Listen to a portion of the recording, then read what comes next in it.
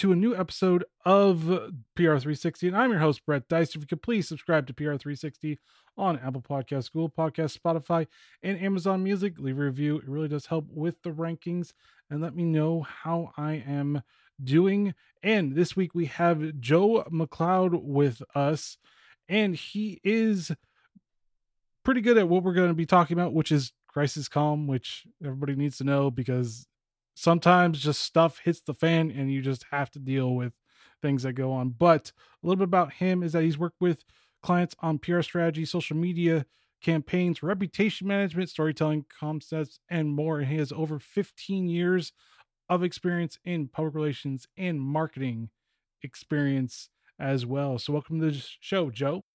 Thanks, Brett. It's good to be with you. First question I ask all my guests is, are you a coffee or tea drinker? I drink coffee in the morning and tea in the afternoon. And I used to be just straight up coffee, but I tried to limit my caffeine intake. And so I enjoy both. That's the benefit of drinking both, is you get to enjoy coffee and the benefits of tea. It's true. I mean, if both are good, if you get really good coffee and really good tea, they're both really good. If you get okay coffee and okay tea, they're all right.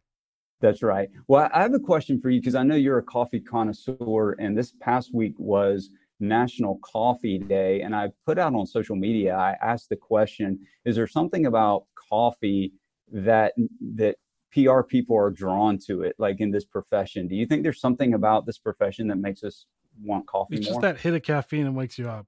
I think that's the main thing, because most people I talk to, yes, they mostly say coffee, but it's always about the caffeine hit, because a lot of people, I'm not saying that people don't understand coffee, but they do actually not understand coffee from the millions of different ways you can actually roast it. And even roasting it different ways can produce different flavors, is the best way of saying it. Yeah, and I think that's part of it. I think there's something else too, because those of us in PR, not everyone, but it's a relational profession, and coffee is just something good. Like when you have a good cup of coffee, it's meant for community. And so I think it just lends itself to what we do as relational people. And so I don't know if that's true, but that's just a hypothesis to why those of us in PR gravitate towards coffee. Another aspect of it, I do think that when you associate meeting with people, you a lot of times associate with getting coffee, so there is that aspect of it. And most part, people just go to Starbucks to meet people, which is fine if you like Starbucks and everything. But when you start to get into actual coffee, you go, oh, okay, this is how cold brew gives you the biggest hit, mind you, and then different ways of brewing coffee, like pour over will give you more of the taste that you want to experience the coffee with, as opposed to drip. But drip's the easiest one to actually produce the coffee. So it always depends on what you are looking for. See, that's good. See, I didn't know all that. I'll have to remember next time I get coffee. I'll be a little more conscientious about how I order it. Yeah, if you get pour over, if it's good coffee, you'll taste the flavor notes. Drip, you will kind of taste it, but pour over, you really will taste it. All right. So I'm going to ask for pour over next time I go in. But anyways, we got off to a tangent about coffee, and I could probably talk about it for I don't know how long. But when you stick back to what we're talking about, which is crisis calm, which, I mean, I guess you could say you need a lot of coffee for that, because that could be a headache in and of itself. But sure. I gave a brief overview of your expertise. Can you give a little bit more to our audience? Yeah. So I started in public relations. It's been almost 18 years now. So I'm not quite at 20, but in some capacity, I've worked in PR for about 18 years. And I started off in the nonprofit sector, and then I migrated over to academia. I began teaching courses in communications, and I got my master's degree, and really enjoyed that. I enjoyed being in a learning environment and then sharing what I learned. And so I basically took what I was learning in the classroom and what I was teaching, and I wanted to move that into the boardroom and be able to work outside of a college campus and work with companies. And so back in 2012, my business partner, who happens to be my brother, Chad, who's on this podcast a while back, he and I decided that we would start our own firm. And he has a background in PR, he went a different route. But we started up our firm, and we started in training, doing public relations training working with organizations on communication effectiveness, presentation skills, public speaking. And then we expanded into not just training, but doing consulting, doing media relations, campaigns. But what we have really gotten into over the past couple of years, and one of our specialties is crisis communications. And so this has been something that's been important to us. We love to be able to come alongside organizations and work with them as they are preparing for or going through a public relations crisis. Gotcha. You might want to go with Activision Blizzard, see if they actually need any help with their crisis planning, because they're not doing well right now. Yeah, there's no shortage of case studies and examples to pull from of people who are really missing it. Actually, it's my next question is, what is an effective crisis plan? Well, I'll start with what it's not.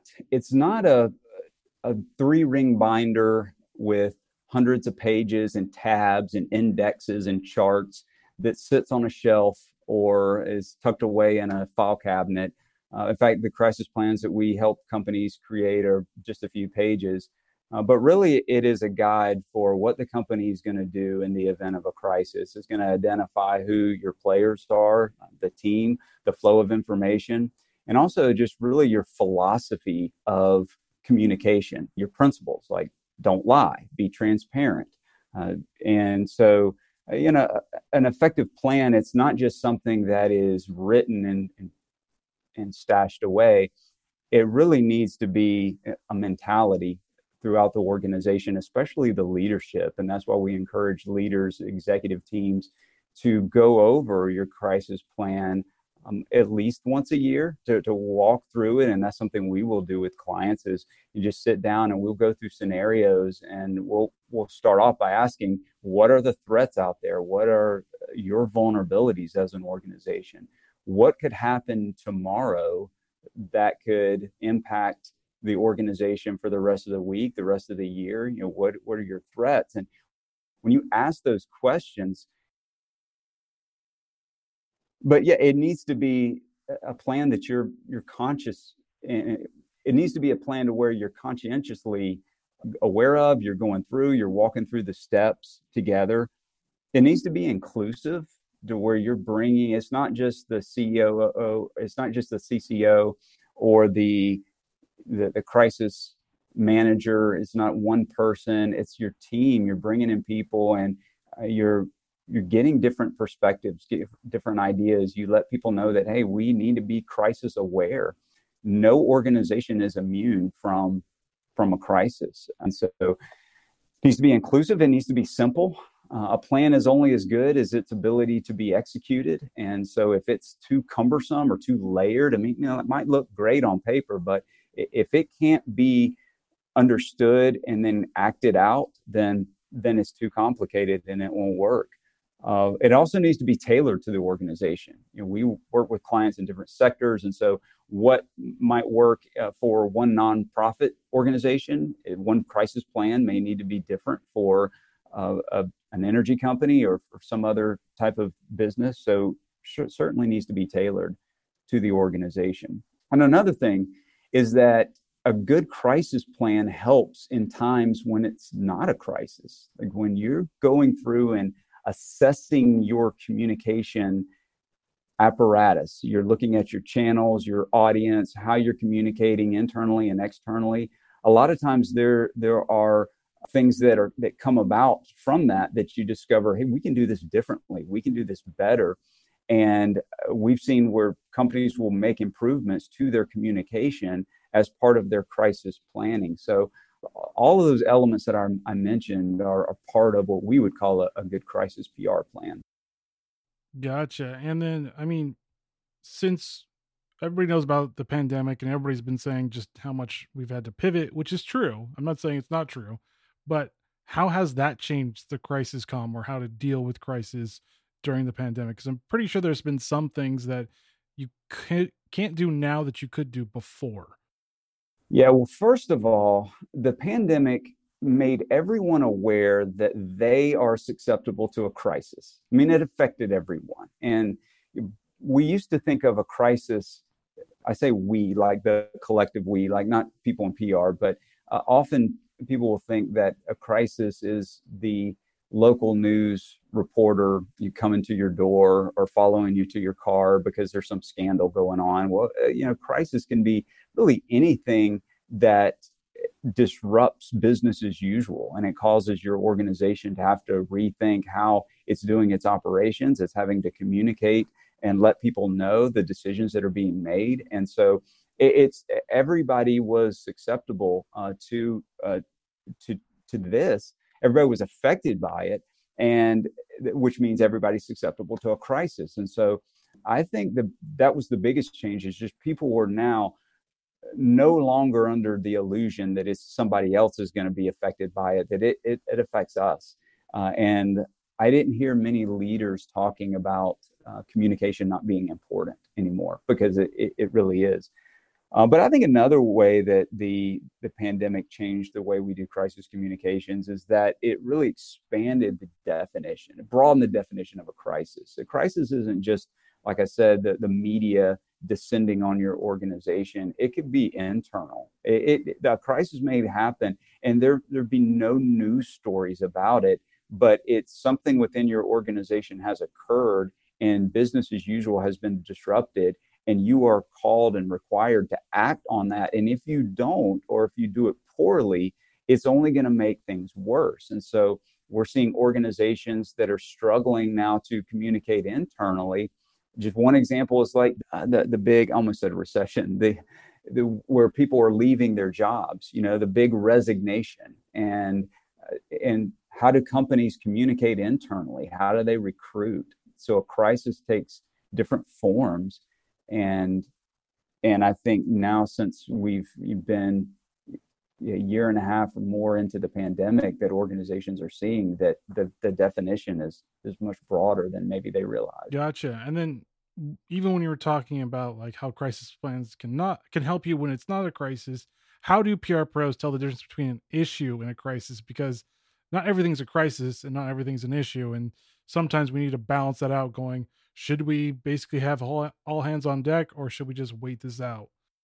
Yeah, that's a great point. And basically the difference is severity. I mean, an issue is just a bump in the road. It's an inconvenience. Maybe it's something that was posted on social media that was taken the wrong way and invited some criticism, and you had to respond, but it really didn't upend your business. It didn't consume a lot of resources. It's probably going to die away or die pretty quickly.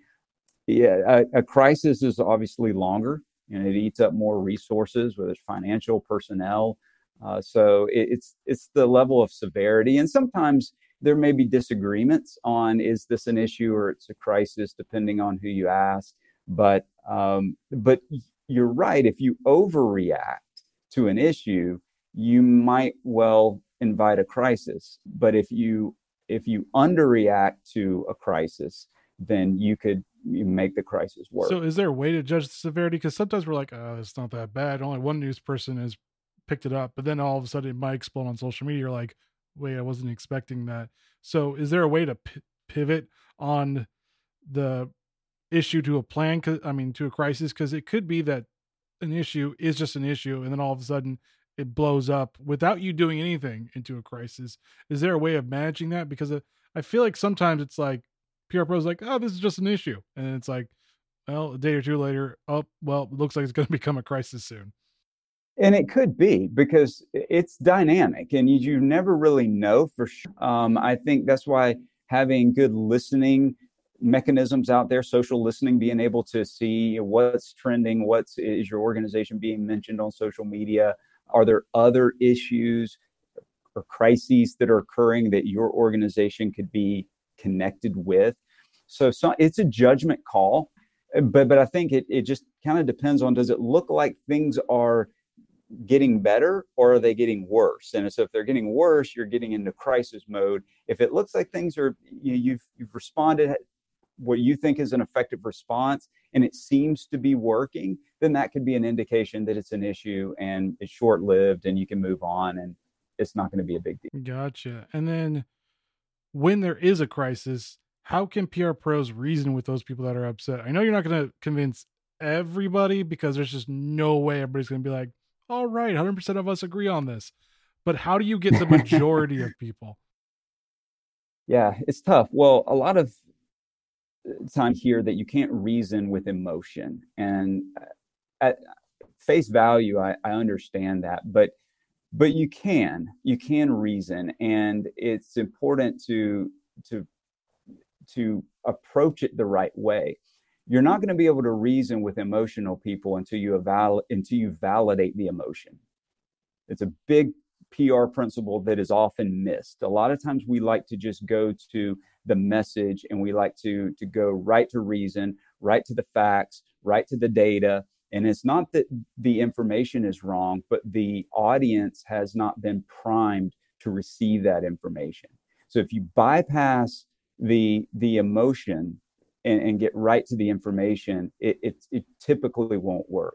You have to validate why people are upset, why they're afraid, why they're angry, and from that doesn't mean you necessarily agree with it, but it means that you're validating, you're showing empathy, and then from there, you're in a better position to be able to make your case. Gotcha. And then that's also is one of my questions. Like, should PR pros appeal to the emotion or to the sense? Because, or the reason, I should say, because that is kind of a thing. Because you could appeal to the emotion. It's a lot easier to do that, a lot easier to convince people through emotion.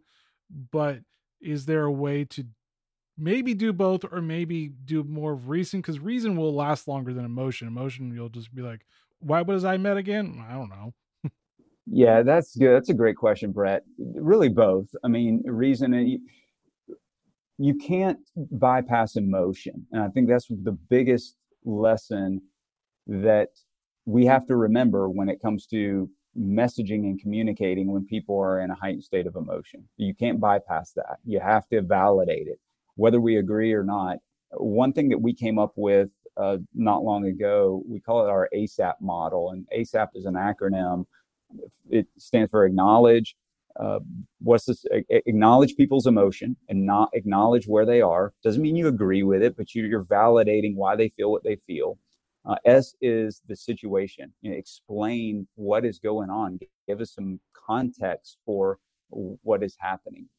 A is action. What action are you taking, and what action might others need to take in order to get through the problem? And P is picture. Picture like what it would look like if we all did our part and work together, and what would it look like on the other end. So the ASAP model, I think, works really well because you're doing both. You're acknowledging people's emotion, and which is you have to do in order to get credibility, to be able to get them to the place to where they will listen to reason. And so we were talking about just ways to avoid, or things to avoid, when you're doing a crisis plan. Because everybody thinks when they do a crisis plan, oh, we got all our bases covered, we got everything done, nothing's going to happen to us. But I think there's probably some ways we're like, oh, should have thought of that one. So, what are some key things to avoid when writing a crisis plan for PR professionals or pros?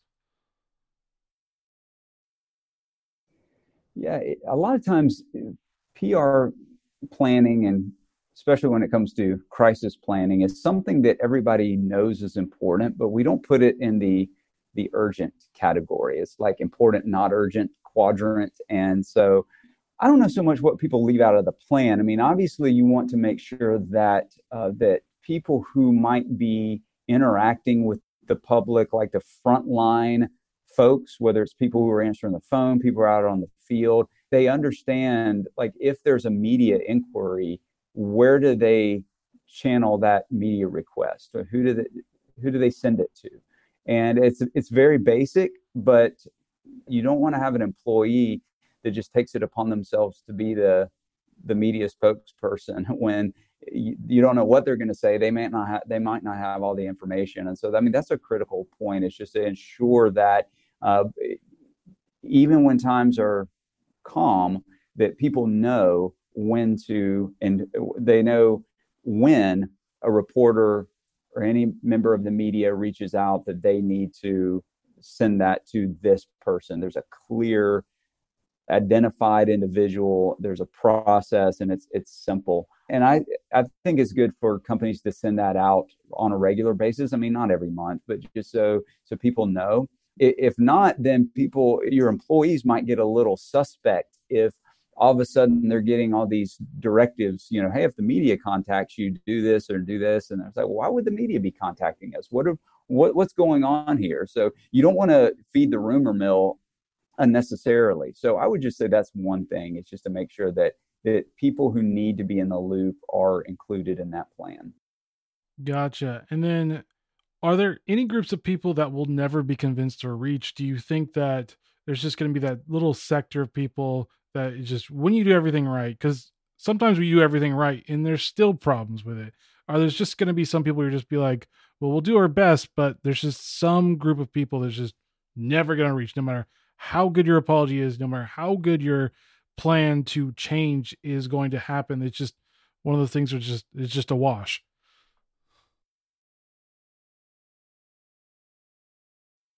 Right. And the quicker that we recognize that, the better, because there are those that will not believe your message. They're going to be totally against what you say, and you can't win them over. So you have to put that group aside. But the caveat is don't lump everybody in that group, because if you do, then you become cynical and you think, well, nobody's going to believe us. The public is unreasonable. Remember, the public is just a collection of individuals. And so you don't want to put everybody in that group, but it is important to know that that group exists. You're really trying to appeal to people who are open enough to be able to receive your message, that are at least going to give it some consideration. An example of this, and it's a glaring example, is with vaccines. Like there's a difference between being vaccine hesitant and being an anti-vaxxer. Like there's two different, the anti-vaxxers, it doesn't matter what you say when it comes to the COVID-19 vaccination, they're not getting it. But somebody who's vaccine hesitant, they're like, well, I just don't know enough about it. Okay, well, that's someone that is at least open to hearing more about whether or not it's safe. And when you have the government or organizations that are trying to encourage people to get their COVID-19 vaccination, you don't want to discount the fact that there are people who are receptive to it. And because of that, you want to make sure that you're not insulting them either, that they are, if there is a valid concern that they have, you have to acknowledge it. It kind of goes back to what we were talking about earlier with empathy and acknowledging. You say, yeah, I can understand how it might be nerve-wracking and it's new territory, and but this is what we believe to be the best thing. We think it's safe. We think it's good for everybody. Here's our argument. Here's why. But at the end of the day, it's important to remember that in our society, people get a say-so. And so as PR practitioners, we can't make anybody do anything. We have to make the best case. We have to be able to defend our position, but people get a choice. And so yeah, I think that if we realize that there are those who are just going to reject the message, that's fine. It's okay. That's their prerogative. But there are those who will be open to it, and that's the ones that we really need to focus in on as we are crafting our message. Gotcha. And then, what does the future of Crisis Comm look like? Does it look like more of a multifaceted approach with videos, podcasts, live streaming, if you can do it, and trying to get to that more authentic touch? Because I feel like more authentic touch means you gotta be a little bit more, I guess, live or a little bit more raw or something in that similar vein. So is that where PR pros have to branch out more when it comes to other mediums? Yeah, I think we need to be versatile and to be able to use these different platforms according to the message that we're trying to deliver, where the audience is, but not to make sure that what we're doing is, like, when we take in all these tools, all these options, that we're using judgment as to which is the best platform, which is the best medium in this case. You mentioned authenticity. That's an important part. I mean, people want to know that that there's a human behind their organization, and especially in a crisis. And so video and different tools can be effective. We've seen examples to where you have the CEO maybe releasing a video, a YouTube video addressing the issue. That can be very effective. You also have to look at issues like timing. When is it appropriate to say what? Today, the media landscape has changed so much that oftentimes reporters, they may be calling to speak to a spokesperson or to speak to a representative, or they're going on that company's website, on their social channels, and they're looking for what is the company saying. And so you can use your platforms as really a multi-audience reach. You're obviously reaching the audience that follows you, but you're making your information, your statements, your content available to reporters and others that are going to disseminate it on a broader level. So it's really, I think judgment is something that we have to employ as we are considering which of these tools to use. All right. And fun question for you. If you could automate crisis comm, where would you want to automate it? That is a question. You know how, like, if you use Google Translate, you type in a sentence and then it'll give you how to say it in all these different languages, Spanish, French, Urdu, Portuguese, whatever. It's like you take your pick. If I could automate something, I would say you type out a message and the program would say it, not changing the meaning, but tailor the message to the various audiences. It would just do it automatically.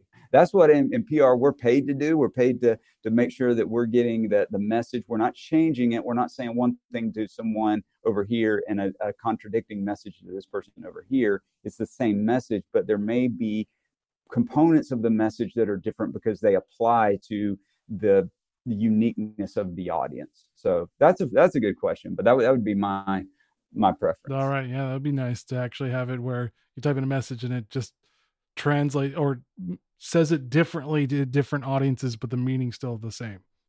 Right. And that's the key. It would have to be the same. All right. Any final thoughts for our listeners?